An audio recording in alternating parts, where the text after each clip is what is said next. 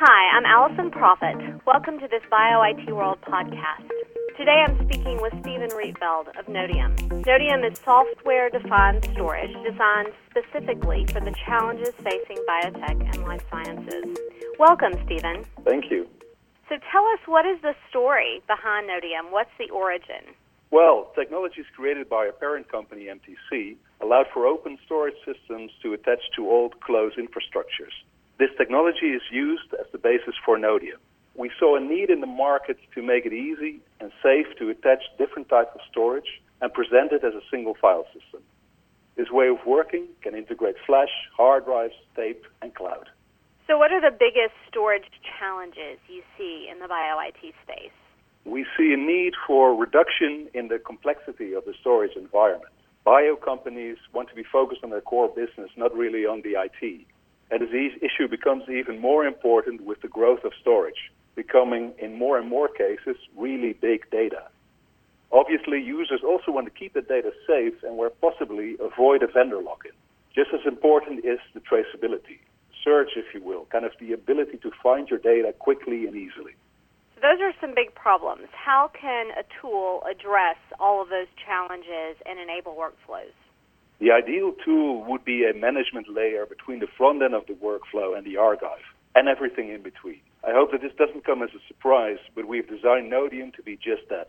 In keeping it smart, simple, and intuitive, we have created a tool that reduces the IT workload and also reduces the total cost of ownership by letting the BioIT data live where it's most efficient. The beauty of NODEUM is that it can be integrated with the current infrastructure already in place. I know that NODEUM is designed to be scalable. So what hurdles do you see coming for BioIT infrastructure, and how can you help address those?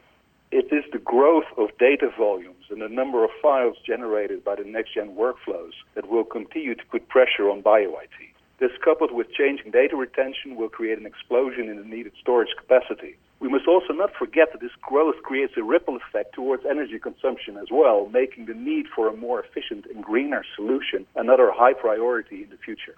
What are NODEUM's key differentiators versus the competition? First of all, ease of use and the integration with existing BioIT infrastructures like DNA sequencing, making it a system that is completely open and uses open standards.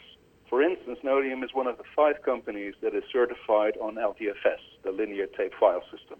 Also, NODEUM offers an open API based on REST, which allows for automation of the infrastructure. This functionality is really appreciated by a lot of our clients. Last, but certainly not least, is the integrated classification of metadata. This can be automatically cataloged and searched. So what's next for NODEUM? We see a further usage of cloud solutions and integrating those into NODEUM, but also a closer integration with the BioIT workflows, allowing the API an even tighter relationship with, for instance, sequencers. And lastly, we're doing some BioIT-specific functionalities. For instance, imagine being able to use different viewers directly on your searchable metadata. Thank you, Stephen. Thank you very much. Thank you for joining us. This has been a BioIT World podcast. For more BioIT World podcasts and webinars, please visit www.bio-itworld.com.